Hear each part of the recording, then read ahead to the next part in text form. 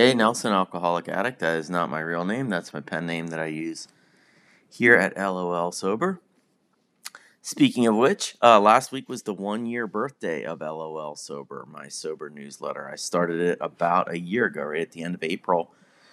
I thought it'd be nice today to say thank you to all my subscribers. This isn't a giant million subscriber newsletter, but I feel like we have a nice little community here of people who are trying to stay sober and smile while doing it. So you're my type of people, and I want to say thank you. I thought it would be worth talking about a couple of things that I've learned in the last year or so of doing this.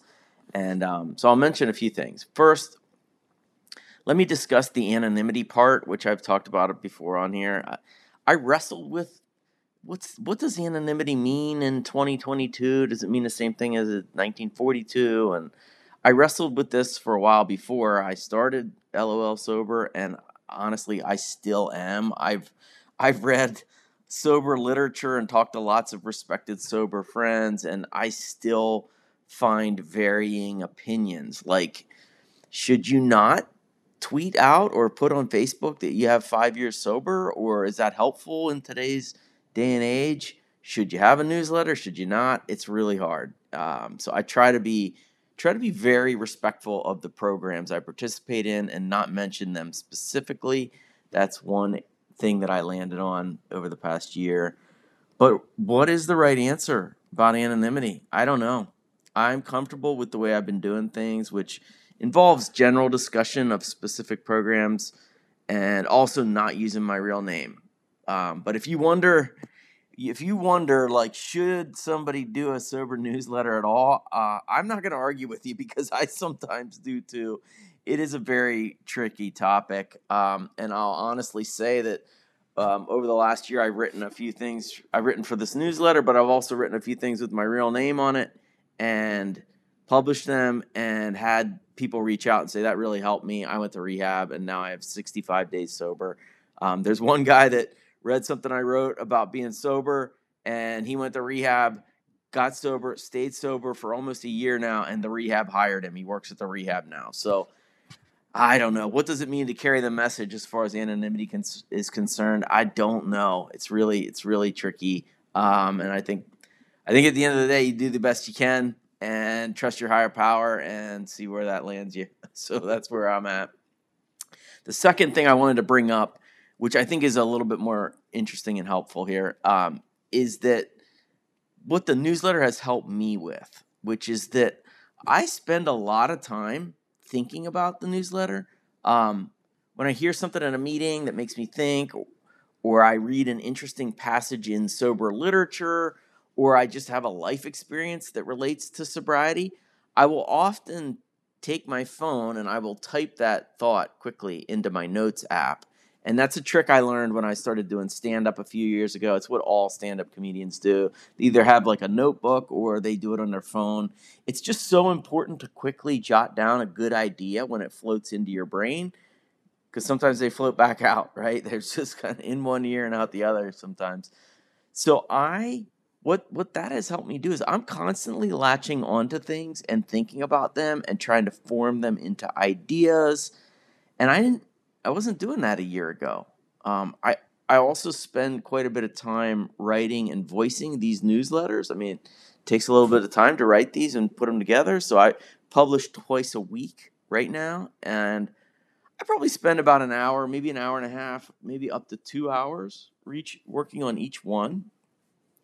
So when you think about it, that's about 3 hours of actual work every week. And then I probably spend another hour or two thinking about, playing around with other ideas, gathering up jokes. That takes a while to gather up jokes that I include on every newsletter. And then I post everything on various social media accounts. That takes a few minutes. So all told, I think it is about 5 hours a week that I spend on this newsletter. And that's 5 more hours devoted to recovery than I would do if I didn't do the newsletter. So if all else fails, I'm logging 5 more hours where my brain is just in a pretty good place thinking about this thing we're trying to do, stay sober. I'd love to say that if I stopped doing the newsletter, I would have 5 hours to read Letters from Bill Wilson to Dr. Bob or some other recovery book. But like, the truth is, I'd probably watch another 2 or 3 basketball games or MMA fights or something else not very productive. So I guess, what's the point? I guess my main message 1 year in would be that adding in recovery to other corners of a sober life is really beneficial, at least in my experience. I honestly would be pissing away those 5 hours on TV or just resentments or some other activity that has no real value in my life, gossiping. I don't know what I would do. I think those 5 hours have helped me inject maybe like 10% more recovery into my life. And that's been a big deal. That's something.